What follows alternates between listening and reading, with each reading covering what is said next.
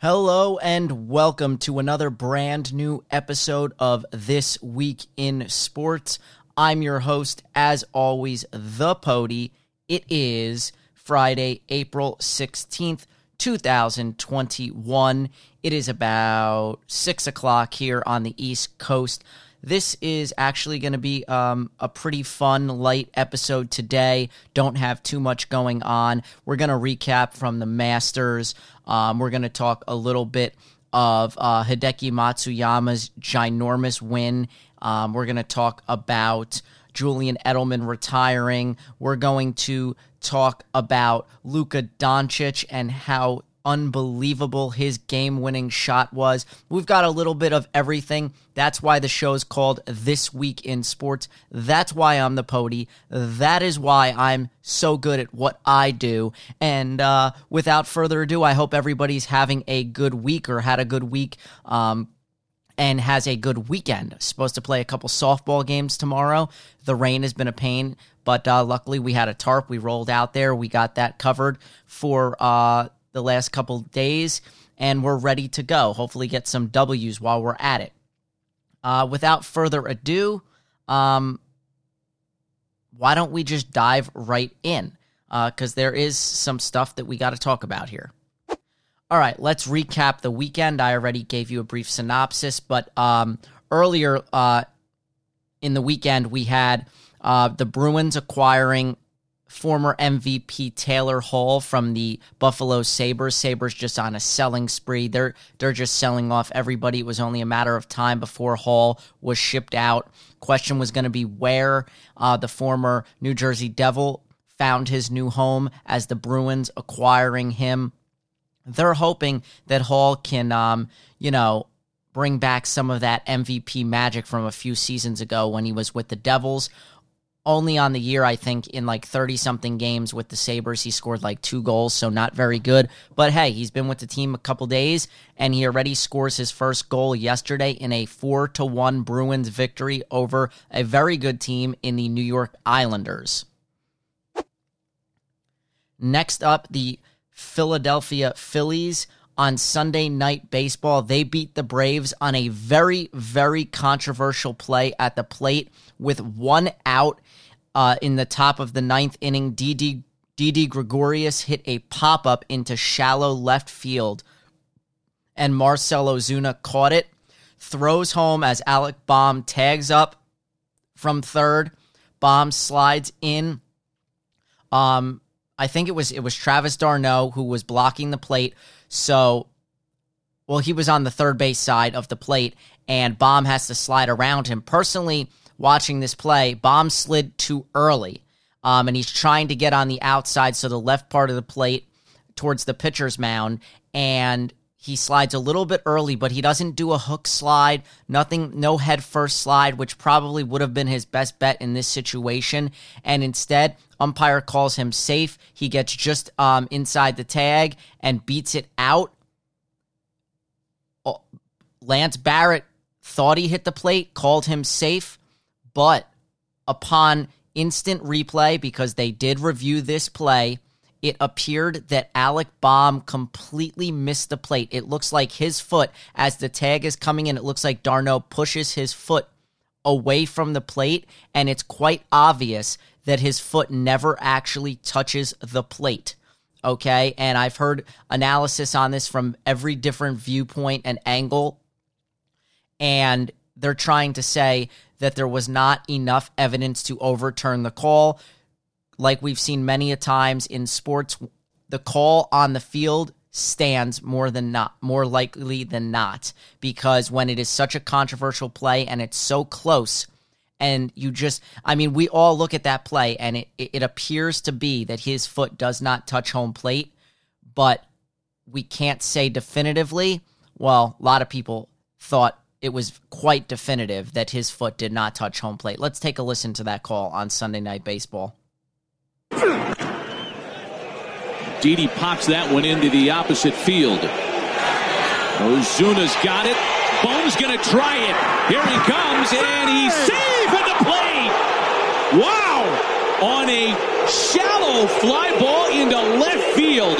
They roll the dice with Ozuna's arm. And Bohm is able to score on a bang-bang play at the plate. Shallow left field. The throw.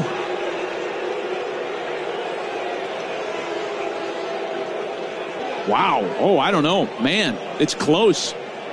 It might have looked like Bohm's foot came up. We'll get some definitive looks at it here.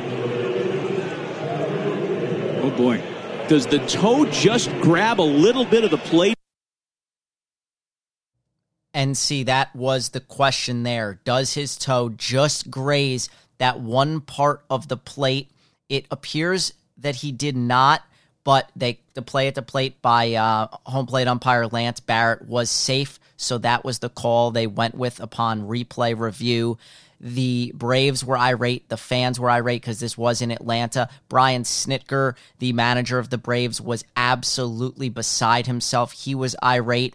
Drew Smyly, the starter that night, was absolutely irate, saying that it's nationally televised game. We're seeing 5 different camera angles, and you guys can't get the call right.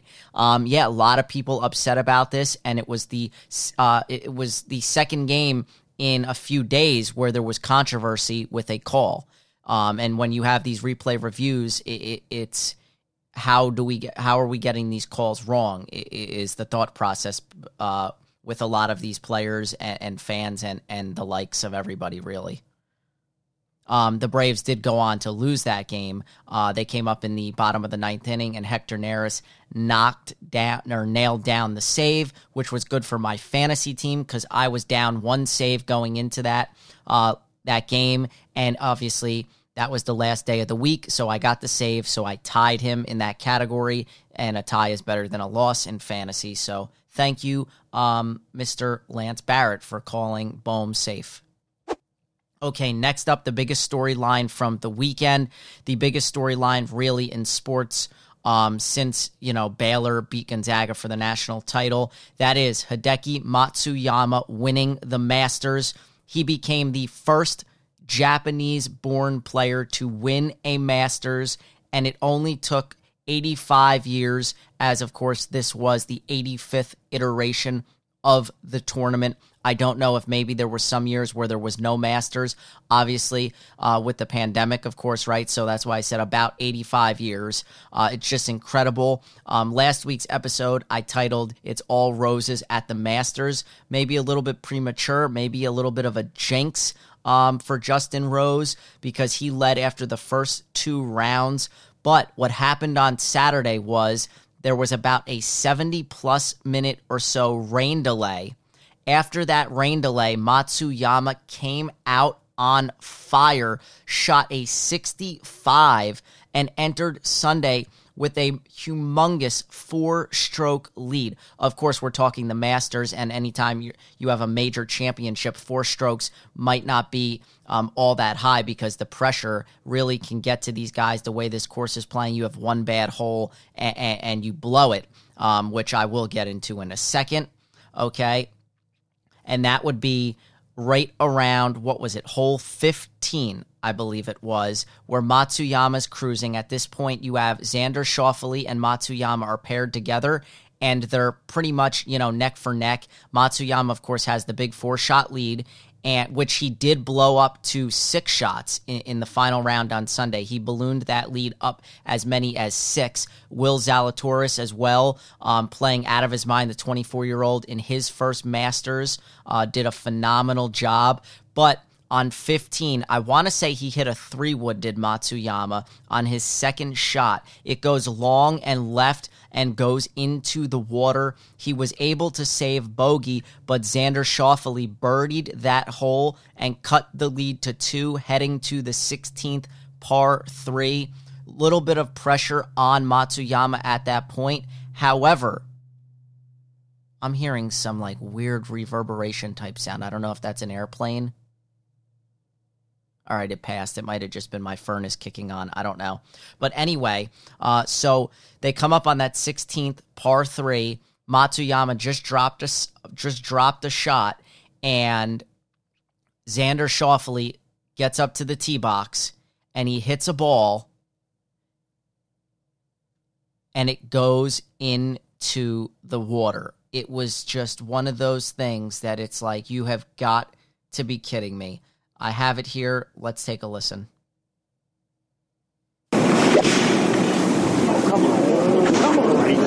Extremely high, just right in the flag. Oh, Definitely in the water. There are the ripples. It hit a wall of wind. Wow, that audio was really loud and not very good. I should have previewed that before I played it. I apologize. I grabbed that off of Twitter. But basically, you get the idea. They couldn't believe it. They're like, oh, boy. It got caught up in the wind. He said he had no regret. He hit a good ball. But, I mean, you've got to be kidding me. He blew his biggest opportunity ever. He ends up triple bogeying that hole, does Xander Schauffele. A triple bogey. That's the first time, I think, in any major that he has triple bogeyed, and it could not come at a worse time. So, of course, Matsuyama can breathe, a sigh of relief after that, because now Xander falls down, I believe, tied for like third with Jordan Spieth, and it's now Will Zalatoris that jumps up into second, and so Matsuyama, he goes on to, I think par 17, and then he ends up two-putting on 18 for the bogey, and he holds on for the one-shot lead, like I said, over Will Zalatoris. He finished 10 under for the tournament, which is basically right on par with what I said on last week's episode. I said it was going to be very difficult. I did not foresee these guys shooting as high into the teens. So at one point he was at 12 under, and I'm thinking, oh man, I said he's not going to get to the teens. That would be 13, 14, 15, 16, 17, 18, and 19. And of course I turned out to be right, because more often than not, I hate to brag, but I usually am right about these things. So yeah, Hideki Matsuyama, the 29-year-old, winning the Masters, the first Japanese-born player to do so. There were two, I believe, female-born Japanese players that won LPGA majors. I don't know their names, but I did read that earlier today. And then there was one more thing I was just about to say. Shoot. Jordan Spieth, like I said, finished tied for third there. He's been playing very well. What was the other thing I was going to say? It'll come to me. But anyway, yeah, Will Zalatoris, too, 24 years old. That is his first Masters. And I hate to say this because this is just the way golf is. Will might never finish that well again in any Masters the rest of his career. He could very well go on and win a Masters, but I'm telling you, he may never win or never do as well as he just did. Because for Matsuyama, before he won this, I believe the best he ever did was I know when he was an amateur at a major. I think at the U.S. Open he finished tied for second one of the years. But at a Masters, I think his best finish was when he was an amateur, when he finished tied for in the like 26, 27. And I did remember what I was going to say. There was one better. Matsuyama was like plus 4,600 to win the Masters. He parlayed Matsuyama and Eric Bledsoe on the New Orleans Pelicans to score 25-plus points against the Nets. That might have been on Friday or Saturday. And he parlayed the two, laid $50, and I kid you not, this man won $44,000 and some change. It was all over the internet. It was an absolutely friggin' epic bet that hit, and kudos to that guy, man. Wow. Just unbelievable.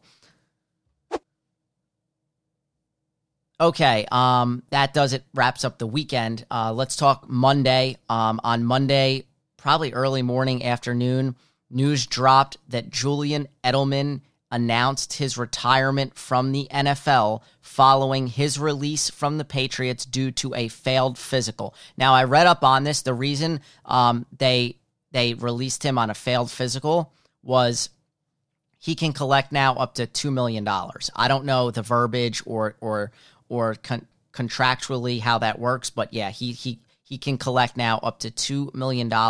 I'm looking at this for Edelman like I'm just almost waiting for the other shoe to drop, where it's like Edelman all of a sudden comes out of retirement now to join Gronk and Brady in Tampa Bay. Like that would not surprise me in the lightest. But Edelman, he did release about a 3-minute video, and I'll play a snippet of that right now for you to listen to.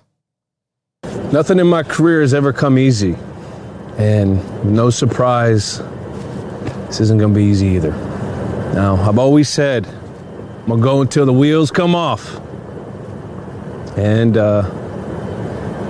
they finally have fallen off. Due to an injury last year,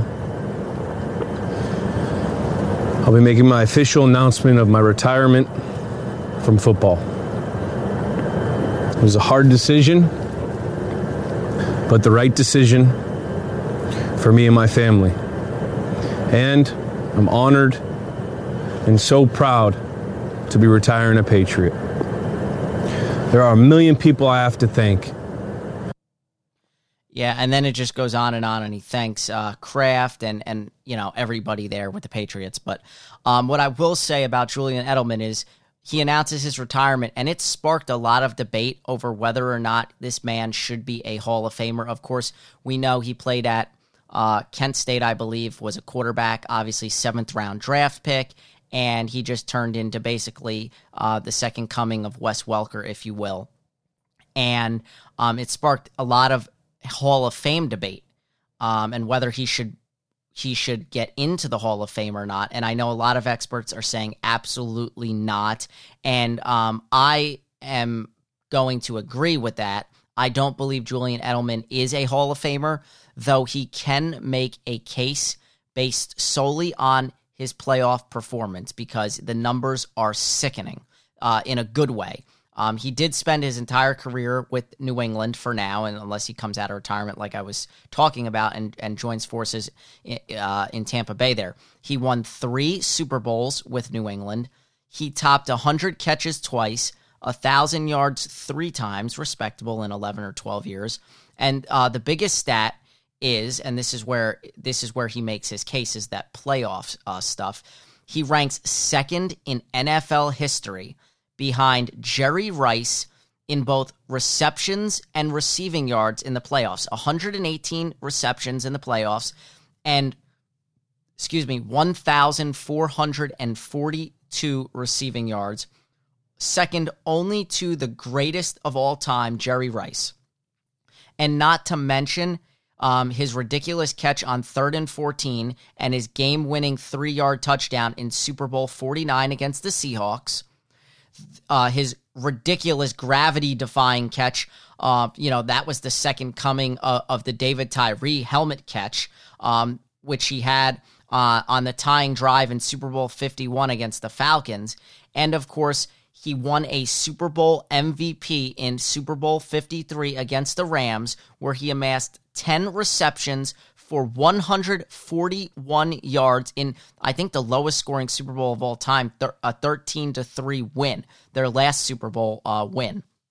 Just ridiculous. So that's where he can make his case, where he never once made a Pro Bowl. And the Pro Bowl, they pick, I think, the top 3 receivers in the conference. And usually it's like 5 because a couple of those guys are playing, in the Super Bowl or whatever, and in the playoffs, so they can't even attend the Pro Bowl. I don't put too much stock with football into the Pro Bowl personally myself, just because it's the least watched, all-star game, air quotes, if you will, of the major sports. But, he's got a little bit of a case to make. Of course, if Wes Welker's not going to be in the Hall of Fame, then there's really no way that that Edelman will make it. But, definite Ring of Honor type of guy with the Patriots. He'll get in there. They'll have a ceremony for him, retire, his jersey and all that good stuff. So, yeah, Julian Edelman unofficially, I guess, retiring because, who knows. Okay, next up, on Monday night, while most of us were sleeping, myself included, Steph Curry decided to make a little bit of history. There was a lot that happened in this Monday night game between Golden State and Denver. A lot happened. Steph had 21 in the first quarter, and he goes on to score, 53 points, officially passing Wilt Chamberlain to become the Warriors' all-time leading scorer with 17,784 career points. He is going to obliterate this into the 20,000 mark and beyond. I mean, just ridiculous. The other huge bit of noteworthy news that came out of this game was the fact that Jamal Murray suffered a torn ACL in his left knee. Now, what's interesting about this is he had just come off a sore knee, a right knee, that he missed, I think, the previous game on, and he was rehabbing from, just to come back. So maybe he came back too early, was probably putting too much weight on his left knee because he was afraid about the right knee. Henceforth, he probably came back too early. But my buddy, Nick, who was on the podcast a couple weeks ago, he is a huge Denver Nuggets fan. He actually put it out there. He was messaging me in our group chat that they left Jamal Murray in down 8 with like 50 seconds left in that game. And that's when it happened in like the final minute. So you just hate to see stuff like that. I'm devastated because Jamal Murray was on my fantasy basketball team, and I'm going to finish in second place in the regular season heading to the playoffs. And I am going to severely miss Jamal Murray, probably not going to win my fantasy league now because of that. It's just very unfortunate. Really tough if you're a Nugget fan. Hopefully now Aaron Gordon can step up. I heard some rumors that they may be trying to sign Austin Rivers, so that's an interesting one there. Don't know if he's going to help all that much. And, the Nuggets, Jokic has been playing at an MVP caliber level. He's the favorite to win the MVP. I saw the plus and minuses and his numbers with and without Jamal Murray, and it's eye-popping. It's very glaring. So you just hope that he's still able to maintain that MVP type level without Jamal Murray as his point guard. It's going to be tough. And they're clinging on to that, number 4 seed in a stacked Western Conference with just 18 games left to play. So we'll see what comes out of this. It is also noteworthy that Jamal Murray is the 5th player in the NBA already this season to suffer a torn ACL, and soft tissue injuries as a whole have crept up at an alarming rate since the season began. So I don't know what's going on. It's sort of like with the Yankees, they're preaching that, these guys aren't lifting as much weights now, and they're practicing all this yoga. And then 5 games in, Aaron Judge has to sit for 2 games because there's something wrong with him in his side. And these guys need every other day off. And the other day, DJ LeMahieu doesn't play. And then they won't pinch hit him for Jay Bruce. And Kevin Durant not playing. I'll get to that later. It's just like, you've got to be kidding me. You've got to be kidding me. So it's just, these guys are LeBron James and Russell Wilson, I believe, they pay like $1 million a year to maintain their body and their physicality and working on, so they don't get injured. And yet, you got to assume that these other guys are doing the same thing, and yet these guys can't stay on the court and they can't play a full season. We're talking 82 games in the NBA, not 162 like in baseball, 82 games. And these guys need to sit and load manage on nationally televised, meaningful games. I just don't understand it. I don't get it. Let's move on. We'll stay in the realm of the NBA and talk about Luka Doncic, one of the best young players that the NBA has to offer. What was he, the number 2 or 3 overall pick in the NBA draft? I think they swapped him and Trae Young there, and just ridiculous. Didn't know much about him coming from Europe, but the kid can play. And the other night against Memphis, he had an unbelievable running floater from the 3-point line to sink the Grizzlies and give the Mavs the 1-point win at the buzzer. Take a listen. It was just ridiculous. Got to get it in. Here's Luka. Gets it away. It's good! A Doncic dagger! He wins it. 3. As he was stumbling, he somehow got it to go. A shot. And what a dagger. for Memphis. I mean, falling forward, stumbling out of control. He's at the rim when the ball goes through the net. His momentum carrying him forward as Luka wins it with a three. Puts up 29 points, 25 in the second half, and a huge road. Yeah, it's just a ridiculous. The only question there was, yes, was it the two or a three? His foot was close to the line, but slow-mo replay, no doubt it was a three. Just unbelievable for the game winner there. And the Mavs, they're still in contention there out west. They're hovering around, I think, 6th, 7th, or 8th place there. Let me pull up the Western Conference standings. Of course, being a Nets fan, I don't pay attention too much to the West because I'm going to let that run its course, and then the Nets will play who the Nets play in the finals. But out west, Dallas, yeah, there's 30-24. They're sitting currently in 7th place right now, just barely behind Portland by a game. And then the Lakers continuing to fall. They are now just 12 games over 500, and they have slid all the way down to the 5 seed. So yeah, it could get interesting. But they'll get the Nuggets in that first round series, so that should be a good matchup for them. They're familiar with them with the Nuggets from the Western Conference Finals a season ago. Anyway, next up, the White Sox, Carlos Rodon threw a no-hitter after just barely losing the perfect game with 1 out in the 9th inning. Take a listen to this magical performance from Carlos Rodon, the no-hitter, the second no-hitter this season after Joe Musgrove did it for the Padres a few days prior to that. Just ridiculous. Here's the Rodon no-no. The final 3-2. Rodon to third. Moncada. Carlos Rodon has. Yeah, it was only like 10 seconds. I couldn't really find a good video for that. But when that ball was first hit, I thought it was a base hit. But luckily, third baseman was right there, fields the ground ball, throws him out. And it is a no-hitter, the 20th no-hitter in White Sox history. That is second. It's a good trivia question. Who has the second most no-hitters in baseball? Who would guess the White Sox, right? The Dodgers have the most. I want to say they have 23. And speaking of baseball, my God, I've never wanted a video game to come out more than MLB The Show 21. Officially, it drops on Tuesday, but if you paid the $85 for the deluxe Jackie Robinson version where you get the show hat and all that stuff, you could play it 3 days early for early access, which I'm not doing because it's coming straight to Xbox Game Pass, which I pay $15 a month for, which was bundled into my All Access Series X when I bought that. But, I digress a little bit. So I spoke about Rodon losing the perfect game in that 9th inning. It was a hit batter, hit by pitch. It was Roberto Perez, the catcher.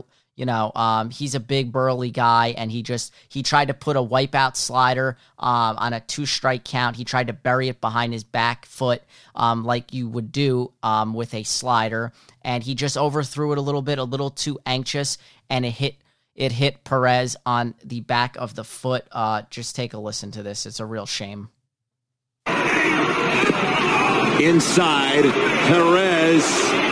He got hit by it. Perez got clipped by the slider. Wow. What a way to end the perfect game bid. Carlos is talking to him. He said, really? Can't you fake this one? It actually got him off the top of the foot. My goodness. Carlos Rodon will not be perfect tonight, but the no-hitter is still available. Yeah, that was a real shame. I really wanted to see that perfect game, but what are you going to do? A no-hitter is a no-hitter. And I believe the no-hitter with Joe Musgrove the other night, he also missed a perfect game by one hit batsman. So just a crazy little nugget there for you. But I'm telling you right now, we're going to see more and more no-hitters in baseball over the next few seasons, so long as these guys continue this launch angle BS. That's no way to play baseball. It's absolutely ridiculous. I don't teach college level athletes when I coach softball to swing with an uppercut. It's just absolutely ridiculous. Now, especially in softball where girls throw underhand and fast pitch and they have rise balls and drop balls, you're not hitting launch angle like that. It's just ridiculous. You need a nice level swing and you need to hit line drives. I don't teach home runs. I don't teach players to hit the ball in the air. You teach line drives, hard ground balls, but you want line drives in left center, right center gaps. That's how you teach people to hit the baseball and or softball. And that's why we're what, not even 3 weeks, not even a month into the Major League Baseball season, and we nearly had 2 perfect games, and we already had 2 no-hitters, and I'm getting alerts almost every night, or every couple nights. That's a little bit of an exaggeration to say every night, but every couple of nights or so, once a week, I'm getting alerts from either, MLB or ESPN app or whatever it is on my phone that this guy's got a no-hitter through 7. This guy's through 7.5, 8 innings, 6 innings, and they've got no-hitters, and then they get broken up or whatever, but 2 already in the first couple weeks of the season. What is baseball becoming? Michael Kay says this all the time. Baseball is boring. It is becoming so boring with the analytics and everybody shifting. There's not as many hits anymore. It's just ridiculous. Okay, let's talk. Let's get back to the NBA quickly. The Philadelphia 76ers, they beat the Nets last night, sans Kevin Durant, James Harden, LaMarcus Aldridge, and Blake Griffin. I don't think I missed anybody. Practically all the good players on the Nets, right? The Sixers edged the Nets. This was actually not last night, Wednesday night. Wow, my days are blurring together. What's unfortunate is this was the tie-breaking game, and the Sixers now win the season series. So if these two teams are locked and loaded, they've been trading barbs left and right. They had the same record going in. Now the Nets are half a game back. So it's possible these two teams tie at the end of the year and the Sixers win that coveted 1 seed and home court advantage for the Eastern Conference Finals or throughout the playoffs. And to me, that was a big game, and the Nets just casually rolled up and said, we're not going to play Kevin Durant. We're not going to play anybody. Basically saying we'll concede the 1 seed. We don't need the 1 seed to get to the finals and win a championship. And that's ballsy. That is very, very ballsy if you're Steve Nash, if you're the Nets. I don't know if that's coming from the higher-ups and Sean Marks. I don't know if I personally kind of think that the Nets are just trying to get to the playoffs. They're handling this stuff with kid gloves. Durant coming off the injury, missing 23 games. He's probably still on a minutes restriction and can't play in back-to-backs and whatnot. James Harden now dealing with a hamstring injury. I think they're being very, very cautious because guess what? They didn't play Kevin Durant in the most meaningful game of the season. So Kevin Durant played the night before on Tuesday night in Minnesota because that game was supposed to be played Monday, but then this whole shooting of this Dante Wright and there was riots and this and that, so they decided not to play any games in the state of Minnesota. MLB canceled. All these sports canceled, right? So they play the game at 4 p.m. on Wednesday afternoon when basically nobody's watching. It's a meaningless game. Minnesota is one of the worst teams in the NBA, and 3 minutes into the game, you knew this was a blowout, and you knew the Nets were winning, and guess what? Kevin Durant still played pretty much the whole game, so much so that he could not suit up and go on Wednesday night on a nationally televised game with Mike Breen broadcasting on ESPN. They should be ashamed of themselves. Well, guess what? Kyrie Irving, he came to play. He scored 37 points. Joe Harris, he started. He had a dud of a game. But you had Alize Johnson. You had TLC. You had Bruce Brown. You had Nick Claxton, who gave really good minutes in this game, and so on and so forth. And the Nets start getting they're creeping in this game. They're hanging around at halftime.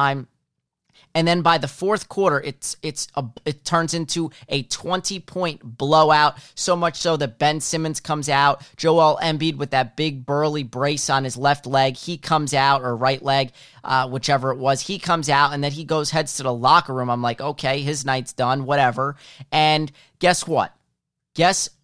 With Kyrie Irving and Joe Harris on the bench, the scrubs on the Nets, they just churn out every night. They could just churn out players and compete the Nets, except for that enigma that was that Lakers game, which we won't talk about, which was an absolute atrocity. They just got blown out. But I was pissed because they lose this game 123-117. They cut into a 20-point lead by going on a they were down 22 with 8:21 left, but they go on a 21-2 run, cutting the lead to 3. That was the closest they were able to get the lead, was 3.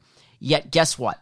Steve Nash never put Kyrie Irving back into the game. Well, you know what Doc Rivers did? He said enough is enough. Embiid came back to the bench. He put not only Embiid, but he put Ben Simmons, his 2 stars, back in the game because he knew how important this game was to win. Steve Nash, well, he just didn't seem to care. He doesn't bring Kyrie back into the game. And he was asked about it afterwards. And this was the cockamamie answer that he gave.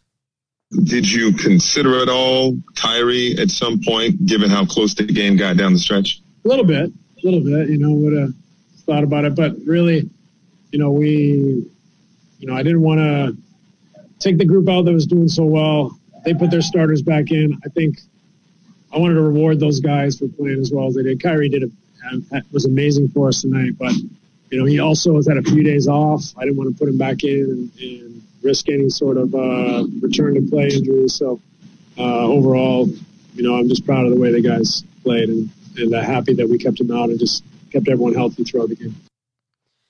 So my takeaway from this is that it has nothing to do with rewarding the guys, that never play or whatever. That's BS, okay?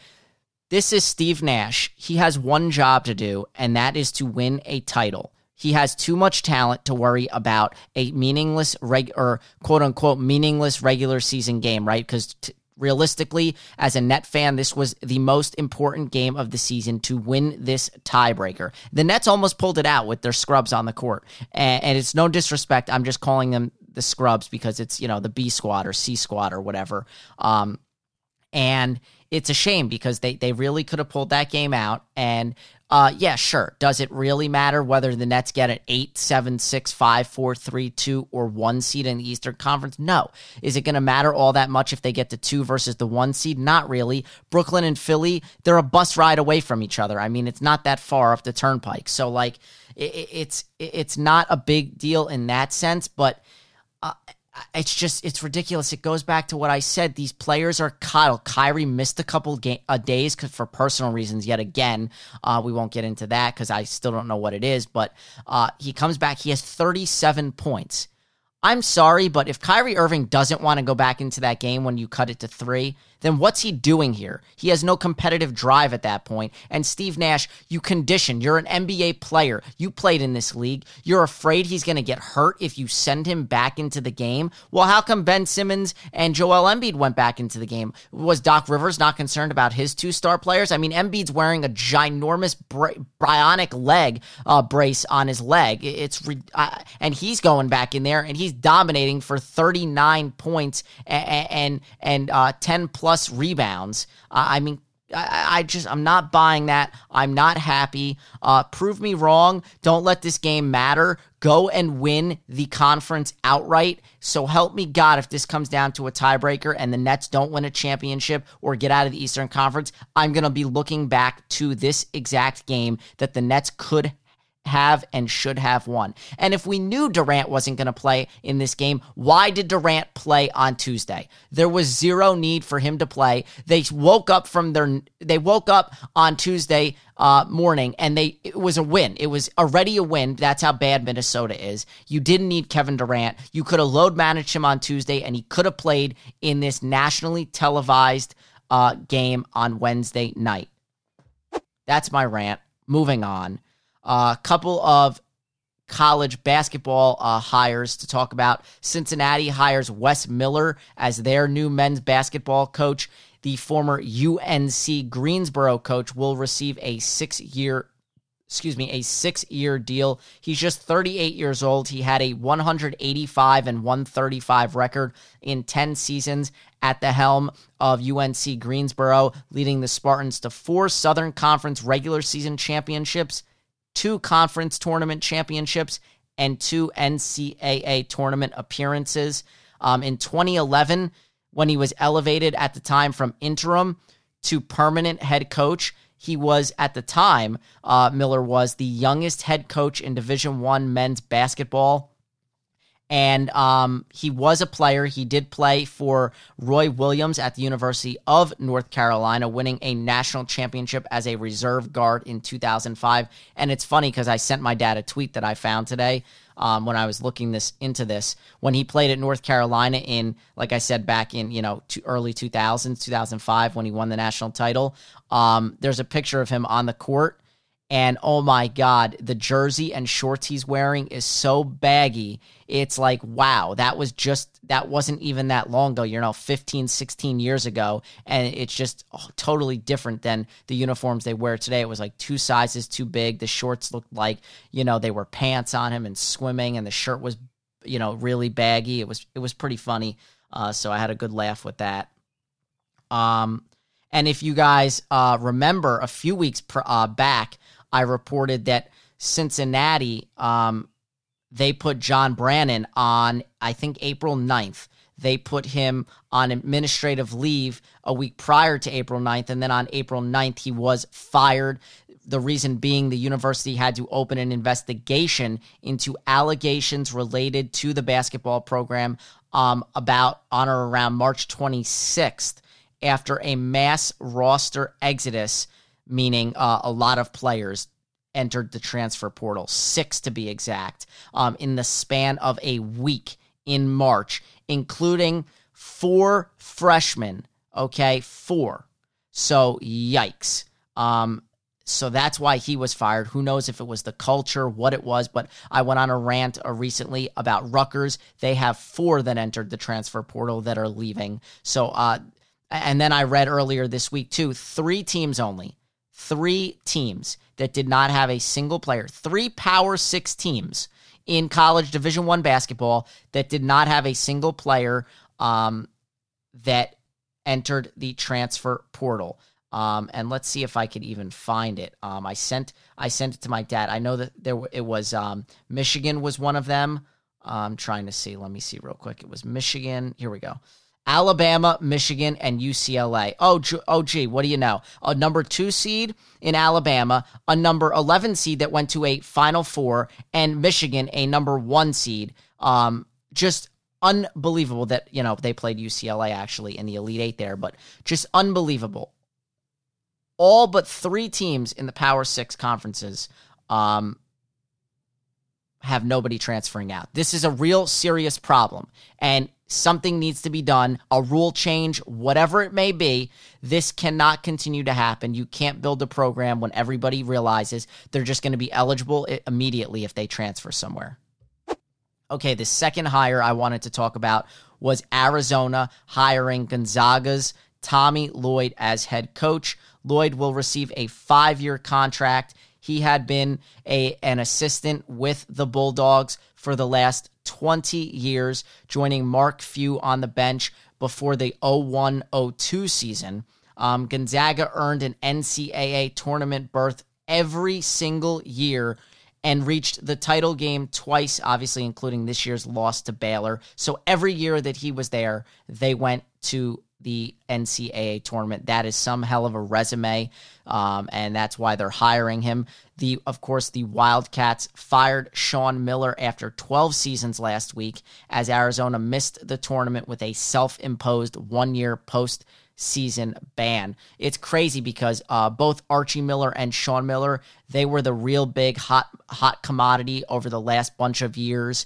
Sean Miller, of course, starting off at Xavier, building that program, and then going to Arizona, having some success there. And then, of course, Archie Miller started off at Dayton, and then he built that program into a powerhouse before coming to Indiana, and both have sort of fizzled out. Of course, you had the FBI allegations with Sean Miller a few years back with DeAndre Ayton, where it was recorded on audio that he paid him all this money to come to Arizona. So, and then I believe with Sean Miller, he is going to spend 1 year as an assistant somewhere in the NBA before trying to come back to the college ranks and get a head coaching job. All right, next up, let's talk baseball. Yadier Molina, either yesterday or Wednesday, he became yesterday, the first catcher in Major League Baseball history to catch 2,000 games behind the plate for one team. Just soak that in for a minute. He caught 2,000 games behind the plate for the St. Louis Cardinals. Just ridiculous. And to go along with that, it was also the 277th time Adam Wainwright pitched to Molina in the regular season. That's a lot of times. How high does that rank? Well, actually, sixth most of any pitcher-catcher duo in the modern era. That is going all the way back to at least 1900. That's quite shocking. Speaking of shocking, I did not see this one coming. Just 5 games into his tenure with the Brooklyn Nets, LaMarcus Aldridge is retiring from the NBA. This news just sent a gut punch to my stomach because I really am a big fan of LaMarcus. And in 5 games with the Nets, he came right in, jumped in at the center position, and just became an instant starter. And he was sort of anchoring the Nets while Harden and Durant had been out. And he started to play really good, averaging like 12.8 points and doing really well and looking good. And it's just a real shame when you hear what exactly transpired. He has an irregular heartbeat, and after 15 years, he's deciding to just hang it up and call it quits. 7-time All-Star. He tweeted the decision yesterday in a post. I read through it, but he revealed that he played his last game against the Lakers on April 10th with an irregular heartbeat. He started to feel real weird afterwards. Missed the past 2 games with what Brooklyn was calling a non-COVID-19 related illness. He said his heart rhythm got progressively worse after that Lakers game, which really worried him. So then he alerted the Nets training staff on Sunday morning or the medical staff there, and I think they got him to the hospital and checked him out there and figured this out. Just a great career for LaMarcus Aldridge. He, of course, played his college ball at Texas. I believe he was the number 2 overall pick when he came out of college. 15 seasons, of course, drafted by Portland. 7-time All-Star, 5 All-NBA nods, and the distinction of being just one of 25 players in NBA history to record 19,000 career points and 8,000 career rebounds. He was instrumental, actually, in recruiting Kevin Durant to the University of Texas. And then he, was chasing a championship. That was the one thing at his age that he really wanted to get, was that championship. That's why he signed with the Nets. He had some familiarity there. Of course, Sean Marks, GM of the Nets, played with him. And it's a real shame. So, hopefully the Nets will do right by him. Should they win a championship, give him a ring because, he's part of this team as well. But it's just a sad turn of events for a storied career and a great player in LaMarcus Aldridge. He will be missed. I only got to see him briefly, 5 games with the Nets, but I'm telling you, he will be missed. Okay, Texas star Charlie Collier. She was drafted number 1 overall in last night's WNBA draft. I know Kevin Durant, a Texas guy himself, he was hyping her up as the number 1 overall pick. I saw a cool video where he FaceTimed with her and they were joking around talking about, is she going to wear his number 35 or, maybe 1 or 11 she said she likes. But she is a beast. She's a power forward / center. I watched some of her highlight tape. She she's got game, and she is going to, make Dallas, really, really happy. It's sad because her late father, I learned, wasn't there. He passed away. He I guess, I'm not sure if he died of cancer or whatnot, but he went through a tough time. He was in the hospital, and so he ended up passing away within, I guess, the last couple of years. So he wasn't there physically when she was selected, but she recounted that while he was sick in the hospital, way back when, she sat with him and he actually predicted this very moment. Take a listen to how cool this was. It is beautiful. I see your brother Casey, who plays football at USC, your mom Ponda, your boyfriend. Someone is not there, and it's a man who preordained this moment for you. Your father, Elliot, told you your whole life you would be number one. What is it like in this moment? Everything that I did from a baby, like he said, you was going to be number one.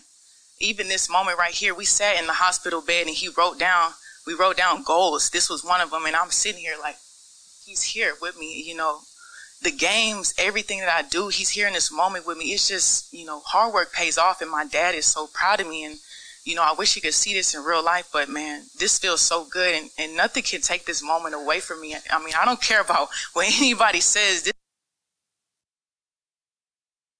Sorry, had my mic on mute.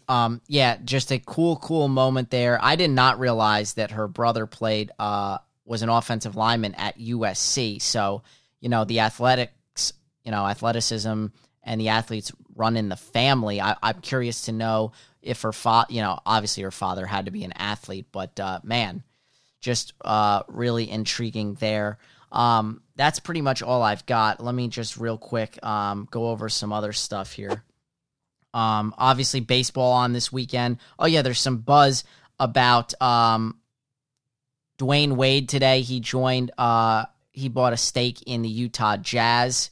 So that there's that. And then of course, Alex Rodriguez could not get a deal done to buy the Mets. So he decided to buy the Minnesota Timberwolves, and it was all over social media that Anthony Edwards was asked about this and said he did not know who Alex Rodriguez was. Oh my God. The kid is 19 years old. You cannot tell me as a professional athlete drafted number 1 overall in the NBA that you do not know who Alex Rodriguez is. I mean, you've got to be kidding me.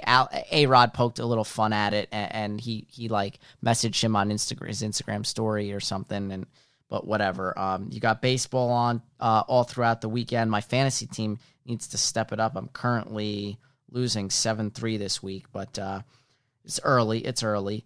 Donovan Mitchell, he went down with a sprained ankle. X-rays were negative. There's something going on with Aaron Donald, in which apparently he got into a bar fight or something. I'm just going to let this play out. I don't really know. Aaron Donald, I'm reading here a headline that his attorney is saying that he aided this accuser and actually tried to help him. So I don't know what's going on there. There's really no further there's nothing further on the Deshaun Watson front just yet. Everything's kind of holding steady. I saw that these women did something to remove their names from the case or something. So, but I'm waiting for that foot to drop. It came out today that the New York Jets were offered a first-round pick, number 12 overall in this year's draft, for Sam Darnold. And, of course, they did not take it. And the reason they did not take it, according to the CBS Sports article, which my one friend isn't buying into because he says he knows the guy that wrote the article and he can't stand him and the guy is whatever. He said that in this article that the Jets were waiting to find out about Zach Wilson's shoulder, and they were finally convinced that Zach Wilson is the guy and he's the real deal when they saw his pro day. And I just have to facepalm because Mel Kiper Jr. says it all the time. I'm saying it all the time. You can't judge somebody and make a decision based on a pro day. So shame on the Jets. I am not surprised. Colleague emailed me that article today, and he said, I love your Jets, like, jokingly, making fun of them. And I said, I'm not surprised by this, because this is what the Jets do. They find a way. You're telling me you don't know if Zach Wilson's shoulder is 100%, and then you watched his pro day where he's in shorts and a t-shirt, and he doesn't have Aaron Donald, J.J. Watt, Chris Jones or somebody else rushing him, and he looks amazing. No crap. Everybody looks amazing. Ryan Leaf looked amazing at his pro day too, and Jamarcus Russell and all these other busts. Okay, it's so that really irked me big time. You've got the RBC, what is it? The RBC Heritage, whatever. Yeah, the RBC Heritage. Stuart Sink is up by 5 in that tournament. So they'll tee off around 2:00 tomorrow. I might be able to watch a little bit of the tail end of that. What else is going on? There's something else I wanted to say. There was no motive found for the shooting involving Phillip Adams. So I don't know if I spoke about that last week, but in Rock Hill, South Carolina, former NFL player, I think he lasted 6 years in the NFL. He did play for my New York Jets in Rex Ryan's final season. He was a cornerback. He showed up at his doctor's house, some 70-something-year-old doctor, killed him, the doctor, his wife, and his 2 grandkids that were under the ages of 10. Just sickening. And then he shot two maintenance workers and killed one of them, and then he turned the gun on himself and killed himself. And now they're saying the police report on last week's mass shooting involving former NFL corner Phillip Adams revealed little motive to what led the Rock Hill native to kill 6 people and then himself. The report released today from York County Sheriff's Office listed 6 counts of murder, possession of a weapon during a violent crime, and burglary first degree. It's incredible. There's no motive, so the guy just decided to go on a killing spree and kill this prominent doctor and his whole family. It's sick. They're going to obviously study his brain for CTE, which I'm sure it will have. So that's just wild. Let's see. What else? Obviously, NFL draft coming up at the end of the month. You've got... Yeah, that's pretty much it. All right. With that being said, let's get to the final segment and wrap this show up at just under an hour. On this date in sports, 21 years ago today, could have went a couple ways with this. This was on this date, I don't remember the exact year, but Michael Jordan actually played in his final game ever with the Washington Wizards, where he scored 15 points. That's not the way I was going to go with this one. I'm going with 21 years ago today. Tom Brady was drafted by the New England Patriots, number 199 overall. And since then, what's he gone on to do? 10 Super Bowl appearances, okay, 7 Super Bowl championships. And he's amassed $263.54 million in career earnings. He married a stunningly gorgeous supermodel in Gisele Bundchen, has a few kids with her. He's got the TB12 method. He's got it all, and he's running it back with Tampa Bay in his mid-40s, trying to defy the odds and just keep on keeping on. So good for Tom Brady. Everybody got that one wrong except Bill Belichick and the Patriots. All right, guys, with that being said, I will wrap up this episode. If you haven't been paying attention, go listen to the Glorious House of Gains. Another update on Rob's status. I saw him in the hospital starting to lift 5-pound dumbbells. Love to see that. Can't wait to see him back home, getting stronger and healthier and on the road to recovery. So go listen to the Glorious House of Gains podcast wherever you subscribe to podcasts. That's it. We've got a doubleheader softball at the college tomorrow. Can't wait. We need to pull out these 2 games. We need to, we're on a bit of a losing streak right now. Played a couple of really good teams. Of course, last week we beat the 4th ranked team in the country in Division 3. We smacked them up pretty good, lumped them up pretty good, 8-0 in the first game, and then lost 10-7 in the second game. And we've got another good test tomorrow, doubleheader starting at 12 o'clock. So hopefully, we could play good softball and get a couple victories there. So I'm looking forward to that. Going to jump off here, get this thing uploaded so you guys can listen to it later tonight, in the morning, whatever, with your coffee, whatever, driving in the car to work, doing your errands, getting groceries, whatever pleases you, however you listen to the show. Obviously, you can listen to this show and Glorious House of Gains podcast wherever you subscribe to podcasts. I got to get a good night's sleep. I'm going to go play some video games, some team up on NBA 2K. New show to drop today on Disney Plus. Obviously, I'm into the Mighty Ducks show as well, but a new show with John Stamos called Big Shot. It's pretty funny, actually. He's a high-profile Division I men's college basketball coach at Wisconsin, and he ends up throwing a chair like Bobby Knight, and this time it hits the ref, and he gets fired, and nobody will hire him. So his agent gets him a job coaching girls' high school at an elite private school in California somewhere, and it's pretty funny. First episode aired. It's pretty good. It's a good family show if you're a sports type of family. So yeah, check it out. That's on Disney Plus. It was like I said, a fan of John Stamos, so it was well done. And then I got to watch, of course, the new Mighty Ducks episode that should have dropped today as well. All right, with that being said, guys, I hope you enjoyed this episode. I will see everybody next week for another brand new show. This has been, episode number 136.